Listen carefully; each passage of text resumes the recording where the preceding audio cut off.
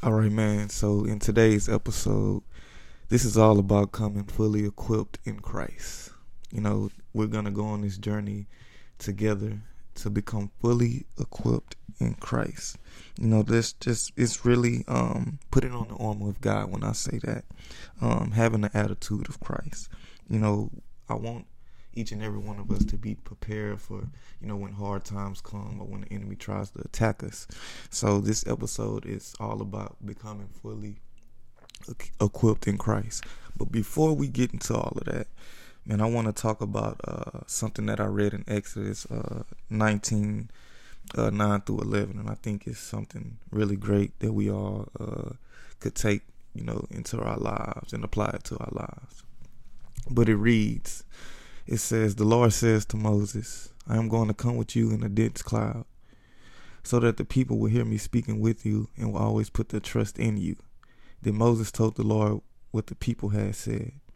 And the Lord said to Moses, go to the people and consecrate them today and tomorrow. Have them wash their clothes and be ready by the third day, because on that day the Lord will come down on Mount Sinai in the sight of all the people. Put limits for the people around the mountain and tell them, be careful that you do not go up that you do not go up the mountain or touch the foot of it. Whoever touches the mountain shall surely be put to death. He shall surely be stoned or shot with arrows. Not a hand is to be laid on him. Whether man or animal, he shall not be permitted to live. Only when the ram's horn sounds a long blast may they go up to the mountain. Now I've read a little longer past verse 11, but I got caught up in the moment. But anyways, what does Exodus 19:9 through 11 mean? What is God trying to tell us? So we know Moses was told to consecrate the people. This meant getting them physically and spiritually ready to meet God. The people were to set themselves apart from sin and even ordinary daily routine in order to dictate themselves to God. The act of washing and preparing served to get their minds and their hearts ready. So what is it trying to tell us? When we meet God for worship, we should set aside the cares and preoccupations of everyday life. Use our time of physical preparation to get your mind ready to meet God. That is the ultimate message, man. Get your mind ready to meet God. Get your mind ready to meet God. But I just wanted to share that with you all, man, to start this off. And now we're going to get into what we're really here for, man, becoming fully equipped in Christ. So let's start this thing off, man. Let's start this plan off. And remember, you can also read this on the Bible app, man. Just search my name up, Corey Alpo. If you don't have the Bible app, I suggest you download it because there's a lot of things on there that can help you just develop this deeper relationship with God. Or, if you're looking to find out who God truly is, man, I encourage each and every one of you who hear this to go download that out. But we're going to get straight into it. So there are 7 things we will cover so that we can become fully equipped in Christ. 6 of them will make the armor of God, and the last thing will show us the attitude we need to have through Christ. Each day we will focus on the asset that will help us become fully equipped through Christ. Truth, righteousness, peace, faith, salvation, the Spirit, and lastly, the mindset of Christ. We must understand how important it is for us to be able to know what the armor of God looks like and why we need to have the attitude of Christ. The enemy is constantly on the prowl and is very strategic in what he does. The enemy's ultimate goal is to destroy us. We as followers of Christ must be fully equipped from head to toe so that we are prepared for the enemy's attacks. And here's some scripture from Ephesians 5 verse 1. And it says, imitate God, therefore, in everything you do, because you are his dear children. So we're going to start off with the first thing is the belt of truth. So what do we know that is true about Jesus Christ? We know that the truth will set us free of bondage, and most importantly, free from the lie that the enemy tries to stow over our lives. I want to share 2 truths that you should always remember when the enemy attacks. One is that you are never alone. In Isaiah 41, verse 10, God says, it says, don't be afraid, for I am with you. Don't be discouraged, for I am your God. I will strengthen you and help you. I will hold you up with my victorious right hand. Number 2 is God is always sufficient and constant. In Hebrews 13:8 it says, Jesus Christ is the same yesterday, today, and forever. Each time he said, my grace is all you need. My power works best in weakness. So now I am glad to boast about my weaknesses, so that the power of Christ can work through me. That's from 2 Corinthians, chapter 12, verse 9. 2 Corinthians 12, verse 9. So let's strap on our belts and remember the truth that Christ Jesus has told us. Even when we may feel weak or afraid, the truth will always remain the same. Here are a couple scriptures we can take, or you can take with you today. From John 8, verse 32, it says, and you will know the truth, and the truth will set you free. From Isaiah 41, verse 10, it says, don't be afraid, for I am with you. Don't be discouraged, for I am your God. I will strengthen you and help you. I will hold you up with my victorious right hand. Hebrews 13:8, Jesus Christ is the same yesterday, today, and forever. 2 Corinthians 12, verse 9. Each time he said, my grace is all you need. My power works best in weakness. So now I am glad to boast about my weaknesses, so that the power of Christ can work through me. Next, body armor of God's righteousness. So righteousness is a gift from God. Righteousness belongs to God alone. And for us to receive righteousness, we must pursue God and make him the focal point of our lives. Our faith and belief in Christ are what produce righteousness. Everyone who believes in Christ is made righteous by God. We cannot obtain this through human effort. Our behaviors, attitudes, and words must be in the way God has perfected them to be. It is Lord Jesus who paid the ultimate price so that we can be righteous. And here are some scriptures that you can hear and lean on and take with you. From Galatians 5, I hope I'm pronouncing that right, but Galatians 5, verse 5, it says, but we who live by the Spirit eagerly wait to receive by faith the righteousness God has promised to us. So God has promised us this.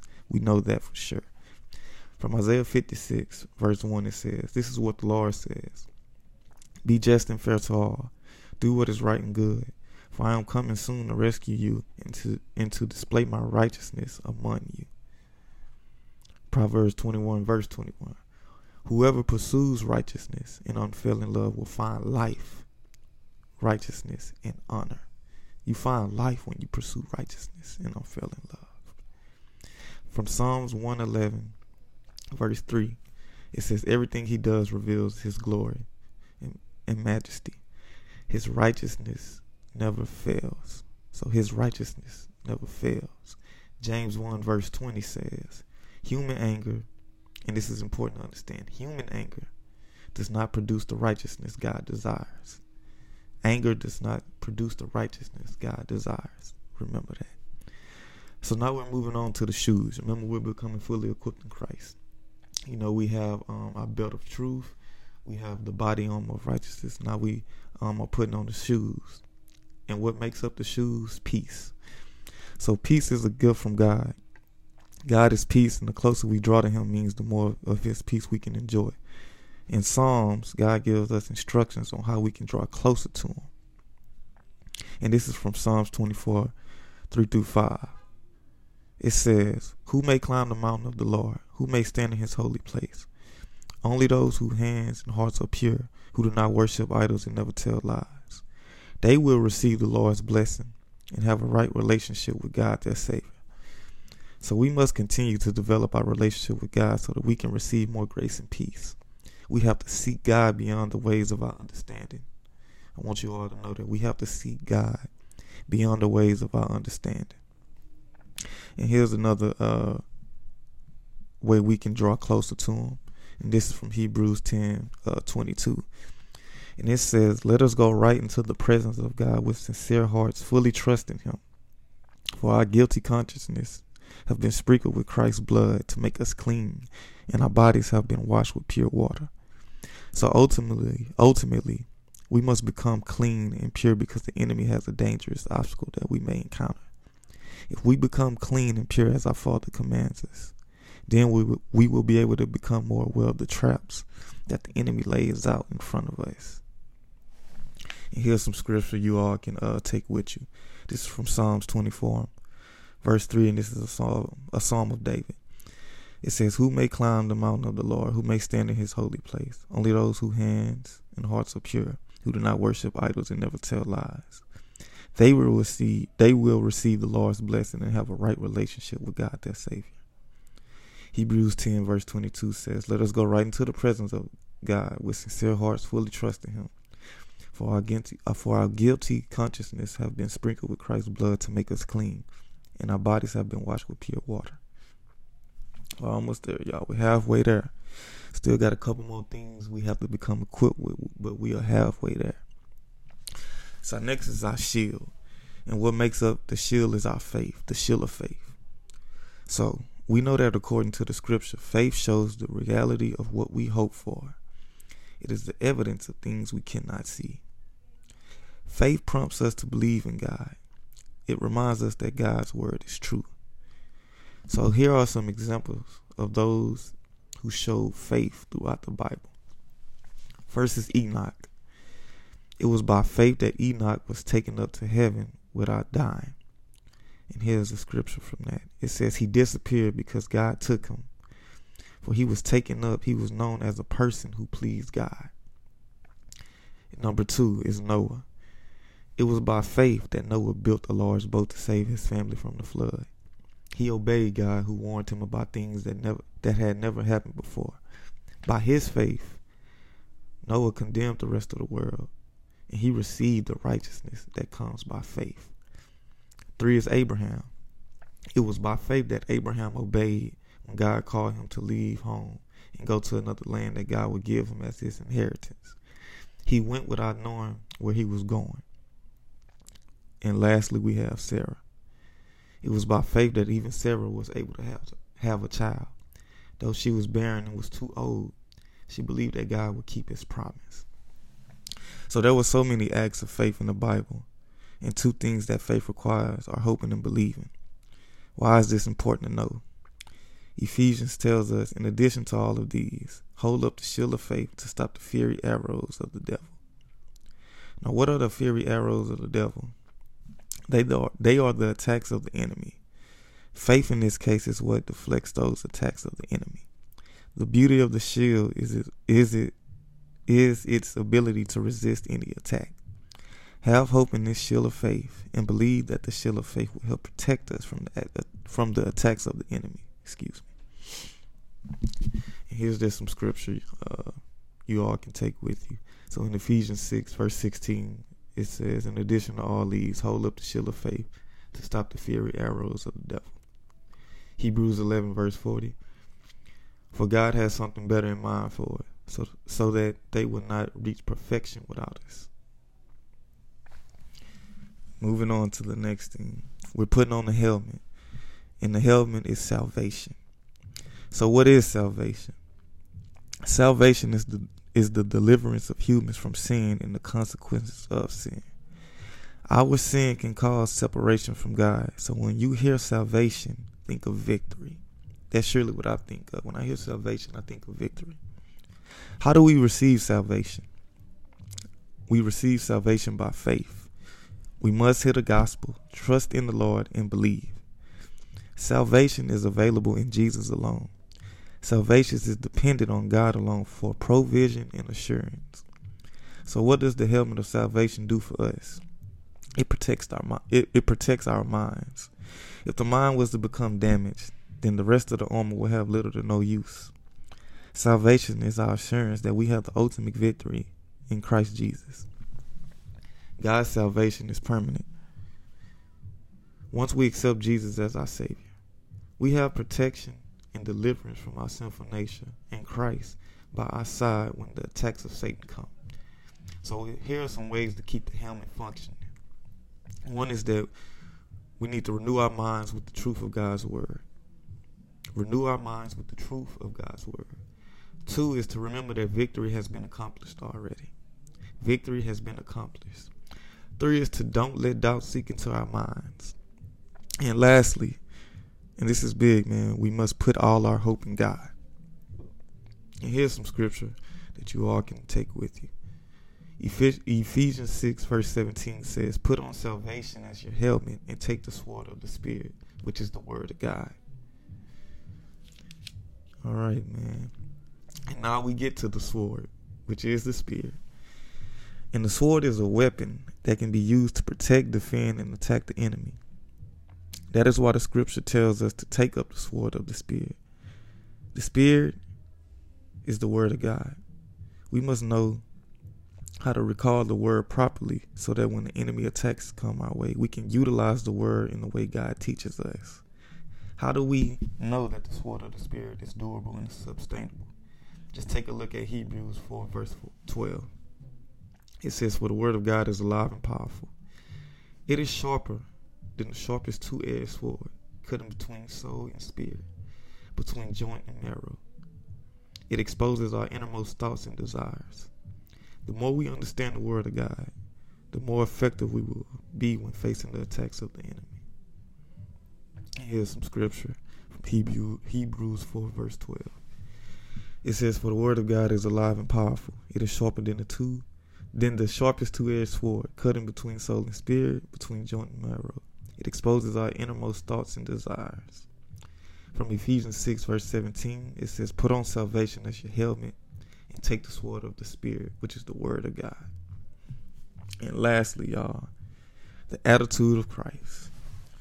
So having the attitude of Christ is having the same mindset Jesus did. Jesus maintained a perfect attitude in every circumstance he came across. Jesus never worried about anything. Instead, he prayed about everything. Jesus was showing us that we should seek God's guidance about everything in our lives and accept God's will, which is good, pleasing, and perfect. Being patient, staying hopeful, and being humble are several things Jesus showed us when dealing with trials, suffering, and ridicule. The attitude of Christians should show love and interest in others. We should put others before ourselves. We're asked to work together with one mind and purpose. Our hearts must become tender and have compassion. We must get rid of our selfish ways of thinking and living. Selflessness, humility, and service. And here's some scripture for you all to take with you. From Philippians 2 verse 1. Is there any encouragement from belonging to Christ? Any comfort from his love? Any fellowship together in the Spirit? Are your hearts tender and compassionate? Then make me truly happy by agreeing wholeheartedly with each other, loving one another, and working together with one mind and purpose. Don't be selfish. Don't try to impress others. Be humble, thinking of others as better than yourselves. Don't look out only for your own interest, but take an interest in others too. You must have the same attitude that Christ Jesus had. And that is everything when becoming fully equipped in Christ. That's everything you need, or I should say everything you would want to know when becoming fully equipped in Christ, man. So put your armor of God on, man, and have the attitude of Christ. I pray that everything you received in this message helps you. Go tell a family member, go tell a friend, go tell a stranger, man, about God. Y'all stay blessed and have a wonderful day.